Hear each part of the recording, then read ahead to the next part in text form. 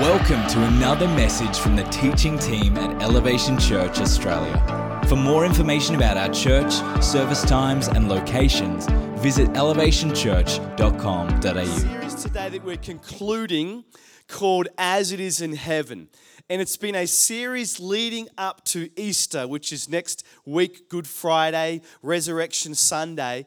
And we've just been looking at the foundations of why Easter. Like, why Easter? We need to know some things before we understand why Easter was so important and what it was that Jesus did for us at the cross, why he needed to come, and all those types of things. We started in week 1 and we looked at creation. And the story of creation reveals to us that we were created for God's glory. Created for God's glory. Along the way, though, something happened called the fall. Week 2, we looked at the fall, where we were made to be this glorious representation of Christ, but because of one person, one man, sin entered the world, and this thing called the fall happened, and we're now separated from a relationship with God. Week 3, which was last week, my good friend Pastor Josiah Wall from the Way Co in Tamworth. Hey, we got some people who used to be from Tamworth here this morning. Let's give those guys a big clap down the back there.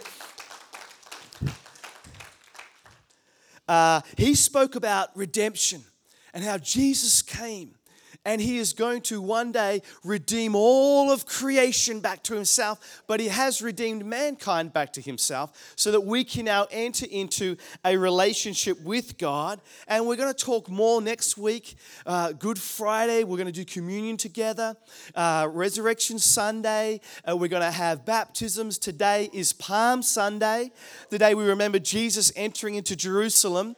And I pray that Jesus has entered into your heart, into your life. And if he hasn't, I'm going to give you an opportunity at the end of my message to invite Jesus into your life, to let him be your Lord and Savior. But we're going to talk more about the Easter message and what Jesus did for us at the cross. But today, I want to talk about, where does this leave us now? So where does it leave us? Creation, the fall, redemption, the Easter message. Where are we now in God's plan for humanity? My message is entitled today, Future Now. Let's pray. Heavenly Father, we thank you. What an honor it is to know you, to imagine that you would come to earth to die for us on the cross, that you would redeem us back to yourself. We are so thankful and so grateful. I pray that our lives would be a reflection of that, Lord Jesus. There would be an outward reflection of an inward connection, Jesus, that we have with you. So bless the rest of our time this morning. I pray you speak to us through your scriptures and through your word.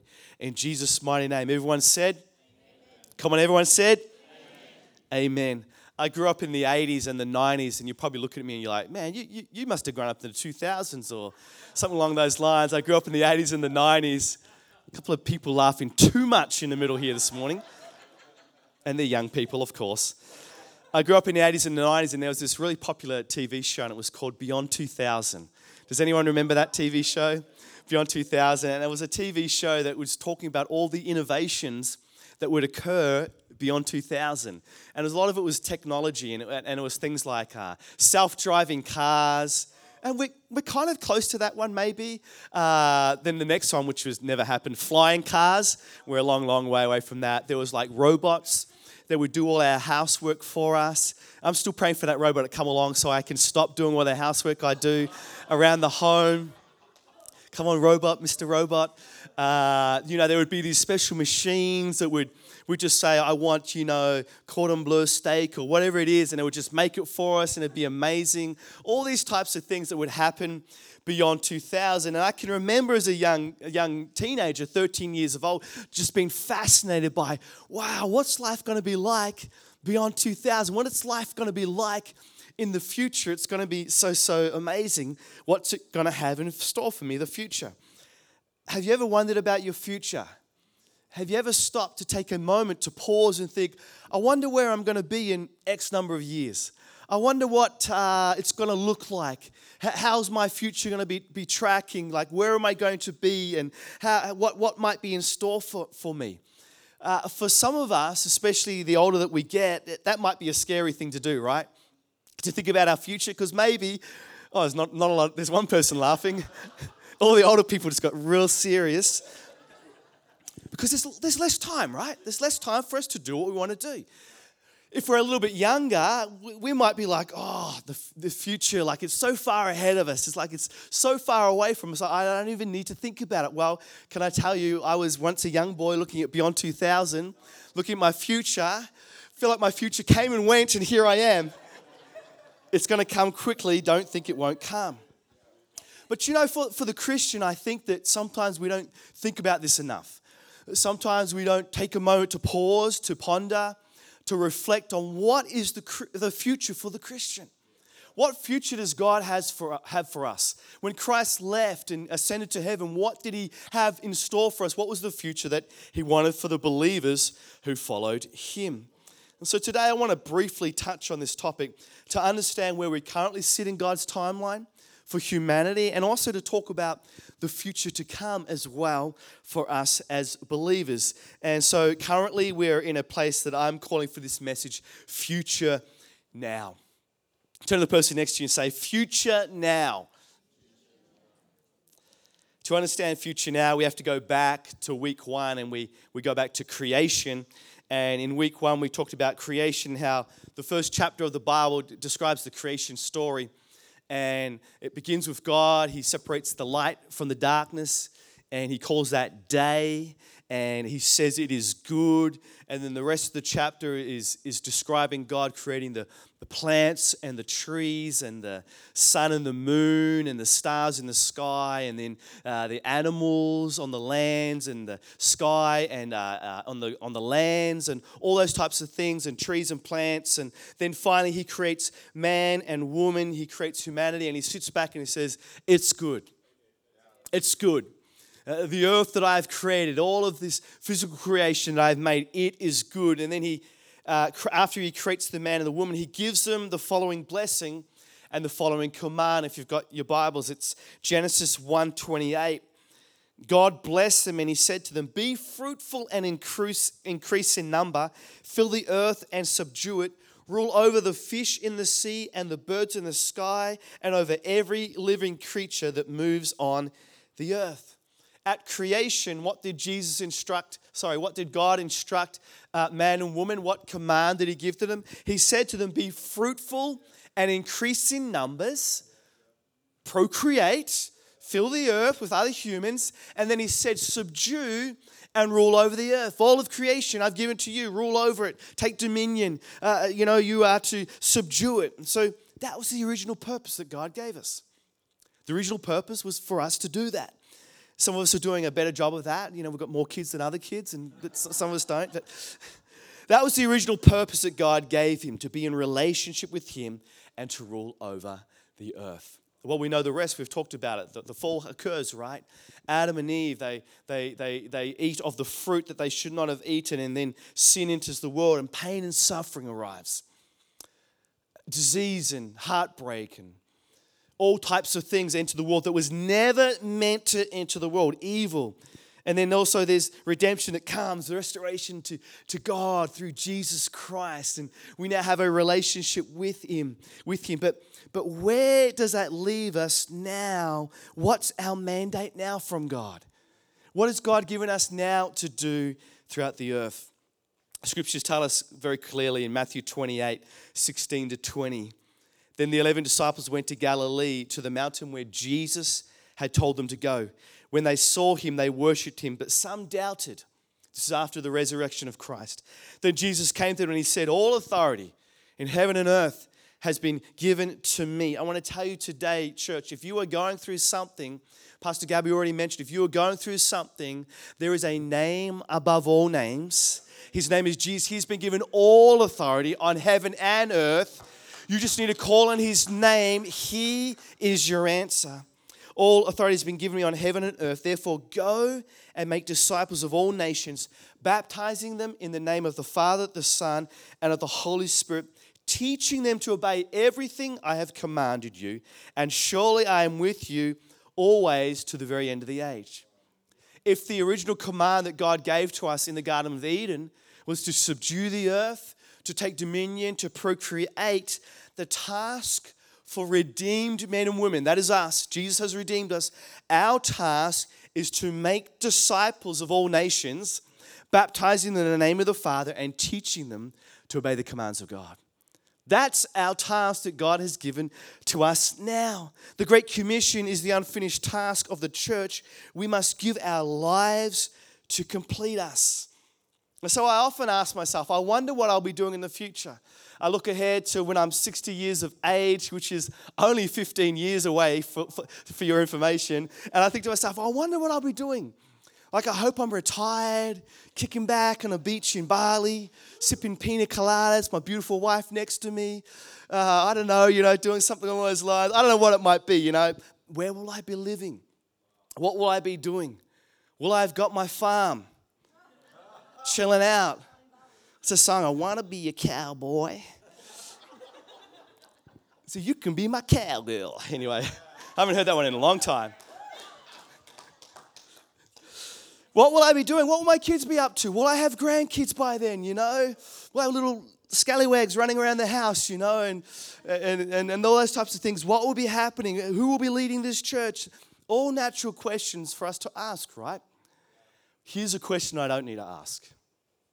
What will God have for me?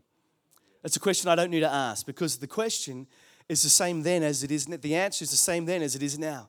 God's future now for me, God's future now for you, is to tell people about the good news, to tell them about Jesus Christ, how He came for them, to set them free from where they are now, to bring them into a relationship with God, for them to obey Him, and for them to be baptized. That's the same story as it is now, as it is going to be in the future. See, when Jesus made that statement, it was a future statement at the time that He made it. But guess what? We're living in that future. That future is now for us. And so Jesus has called us to live in that future now. And so I may no longer be a pastor in 15, 20, 25 years, 30, 40. I might not even be here in 40 years. But anyway, the Great Commission will still be the Great Commission. My children will carry on the Great Commission. Your grandkids will carry on the Great Commission. It's the same story for us. Jesus is Lord, and He came to save us, redeem us, set us free, and make us new creation. I love what A.W. Tozer says. He says this: the Great Commission is not a job for a few, but a responsibility for all.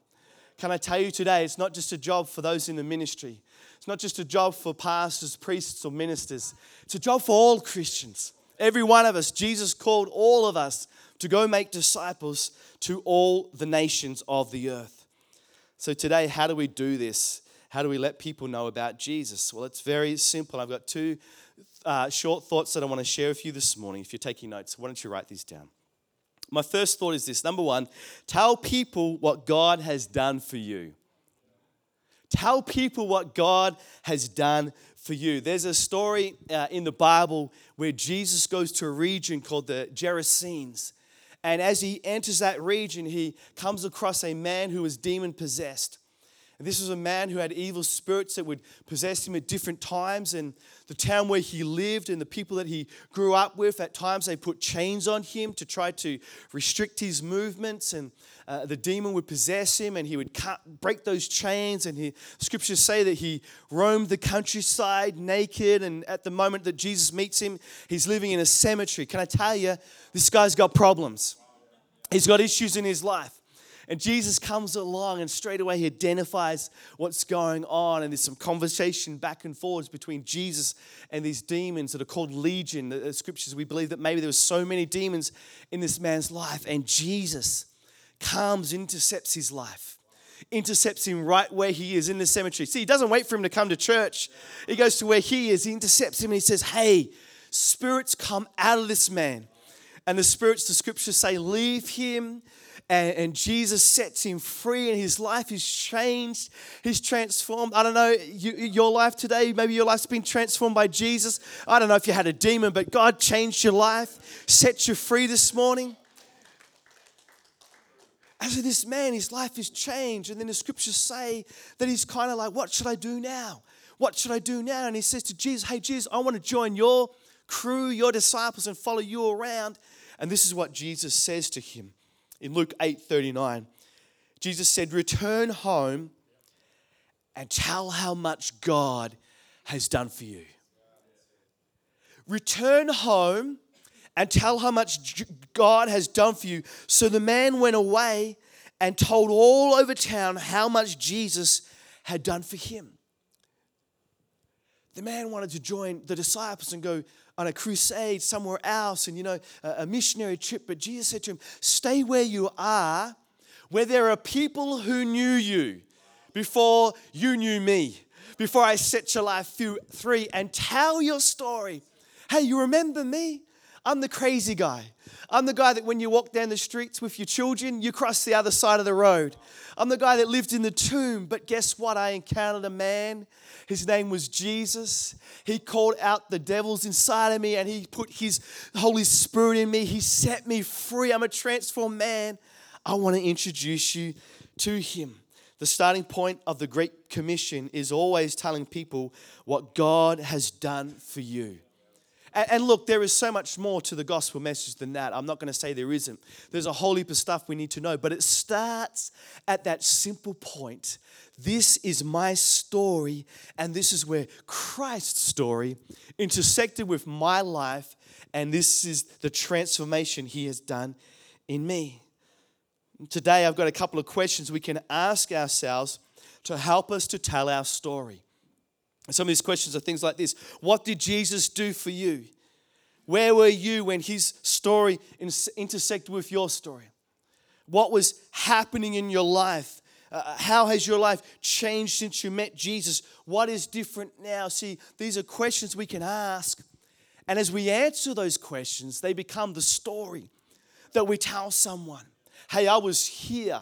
This was my life. Someone talked to me about Christ, or someone invited me to church, or I met someone at work and I was going through this. I finally accepted Jesus into my life, or however you want to phrase it. And then this is where I am now. I want you to know him as well. Right now, we've got a testimony that I want us to watch on the screen. It's from Pastor Nikki. You saw her husband, Pastor Luke, just earlier talking about baptisms. But Pastor Nikki, and she's going to share a testimony of how she shared her faith with someone.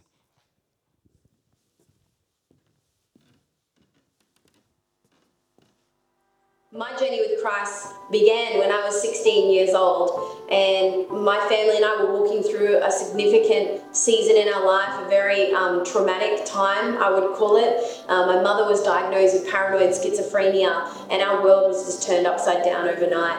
And it was a very broken and painful time for me, and I was really just searching for something that would really ease that pain and help me to deal with what was going on. And I started my first job around the same time at a local fish and chip shop, and there I met some beautiful girls, a little bit older than me, that were followers of Jesus. And they invited me along to church eventually, and I said no a bunch of times, and then one day I just said, you know what, nothing else has worked, so let me give church a go. I went along to a beautiful church of one of my friends in the morning, and I just encountered the living God. I encountered a peace like I'd never known before, joy like I'd never known before, that didn't make sense given my situation that was going on at home. It wasn't long before I became part of the youth ministry and a youth leader, and by the time I was about 17 or 18, I got given my very first life group.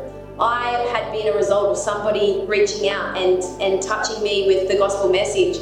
And so I wanted to do something with my year 7 and 8 girls that would help facilitate that. And so I got this idea one day to approach a local nursing home in our city and to just ask them how we could serve them. And what they said to me was, you know what, a lot of these residents that are here, they don't have any family, they don't have any friends, they don't have really any visitors, and they're very lonely. And what would be really helpful and really amazing would be if you girls just come and talk to them. Just play cards and paint their nails and have a great time with them. It would mean the world to them that they had a visitor. And so that's what we started doing. We would have life group one week. The following week, we would go and visit the nursing home residents. And we would have a blast. It was loads of fun. They would come alive. And through my time there at the nursing home, I actually met a gentleman named Jack. And Jack had a stroke, and he was quite young actually. He was only in his 60s. He had a stroke and he was paralysed on one side of his body. and he was wheelchair bound. And so he spent a lot of his time in his room. He spent a lot of time isolated away from the other residents. And he was very, I guess, depressed and low. And so I reached out to Jack, and we soon made a friendship. We were good friends with one another. And I started talking to him about God and about church and how God had changed my life. And initially he wasn't very interested, but soon, with enough relationship and enough sort of chatting and interest in his life, he began to open up his heart to the possibility that God might be real. Eventually, I invited him along to church, and he said no a bunch of times, but eventually he said yes. We organised a disability taxi to bring him along, and he loved it. He loved the community, he enjoyed it, and so he came back the next week, and he came back the next week, and he came back the next week, and finally he came to a point where he was ready to accept Jesus as his Lord and Saviour, and he raised his hand, and he accepted that Jesus was his Lord. And it was just blessed my heart to find him in the nursing home with his Bible open and wanting to have Bible discussions with me. And, he just came alive. Shortly after, Jack got a miracle in his family life. His family lived quite a while away and he was disconnected from them. But God did an amazing miracle in reconnecting him with his family that he was estranged from. And he eventually moved from where I was and moved to be closer to them. And it was just such a joyous occasion to see that miracle that God brought him and to see him flourishing in his Christian walk. I'm so grateful that God brought Jack across my path and that I was able to influence him into a relationship with Jesus. It was just such a privilege to be a part of that man's journey and his walk. And I look forward to those that God puts in my path now, that I might play a small part or a big part in seeing them experience the love and the power of God, and to see the kingdom of God expanded throughout Cairns and across our nation as part of the Elevation Network. It's just such a privilege. What a great story. I love that someone invited her to church and then she went out and did the same thing for someone else, that man, Jack. Come on, let's give God praise. People give their lives to Jesus. It's an amazing, amazing thing. So number one, we tell people what God has done for us. And then number two is always be ready to tell people about Jesus. Always be ready to tell people about Jesus. You never know when the topic of religion is going to come up. You never know when someone is going to come to you, a family member, a friend, maybe a work colleague, I don't know, someone that you've known for a long time is going to come to you with some issues that they are facing in life. You never know when you will have to give a reason for why you have faith in and believe in Jesus. So we need to always be ready to give a reason to tell people about Jesus. We've got to be ready. 1 Peter 3:15. Now, if you don't believe me, come on, surely you believe Peter. He says this, but in your hearts, revere Christ as Lord. And then he says this, always be prepared to give an answer to everyone who asks you to give the reason for the hope that you have. He says, always be ready to give an answer for the reason for the hope. Who is the hope that we have, church? The hope we have is Jesus. Always be ready to give a reason for the hope that we have. Peter encourages, he says, be prepared to tell people why Jesus is your hope. Can I tell you, we live in a world with many different religions, many different philosophies, many different worldviews, and all of them are pulling people in different directions. And so we need to be able to say why we believe Jesus is the way, the truth, and the life, and he is our hope. And there's questions we have to be able to answer, and we need to have reasons. See, here's the thing. If you can't state why you believe in Jesus, how are you going to be able to tell someone else why they need Jesus?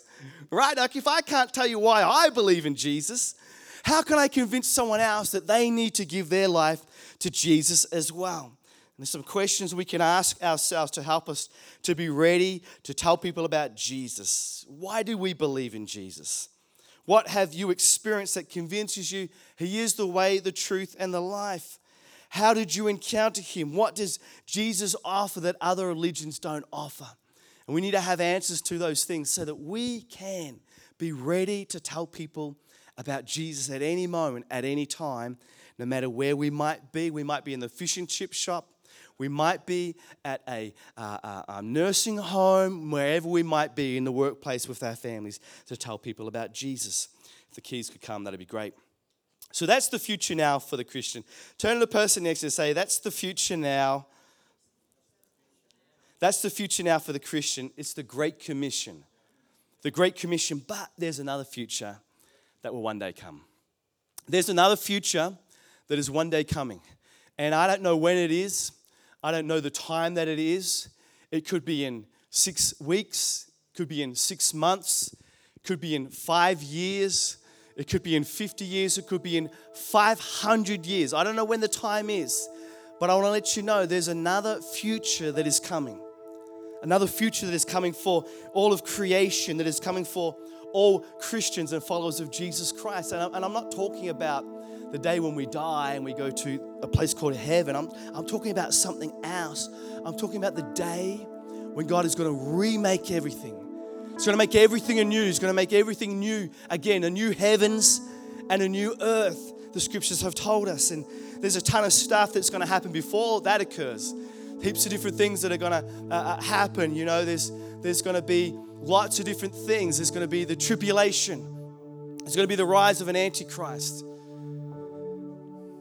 Lots of different things. There's going to be the return of Jesus. There's going to be the rapture. And, you know, we could talk for hours, pre-tribulation, post-tribulation, whatever, you know, whatever your end-time theology is. There's going to be the final judgment where God will judge every person who's ever lived, ever existed. It's going to be a long judgment, I reckon. It's going to go for a long time. You think church on Sunday goes for ages. Man, wait till you wait in that judgment hall.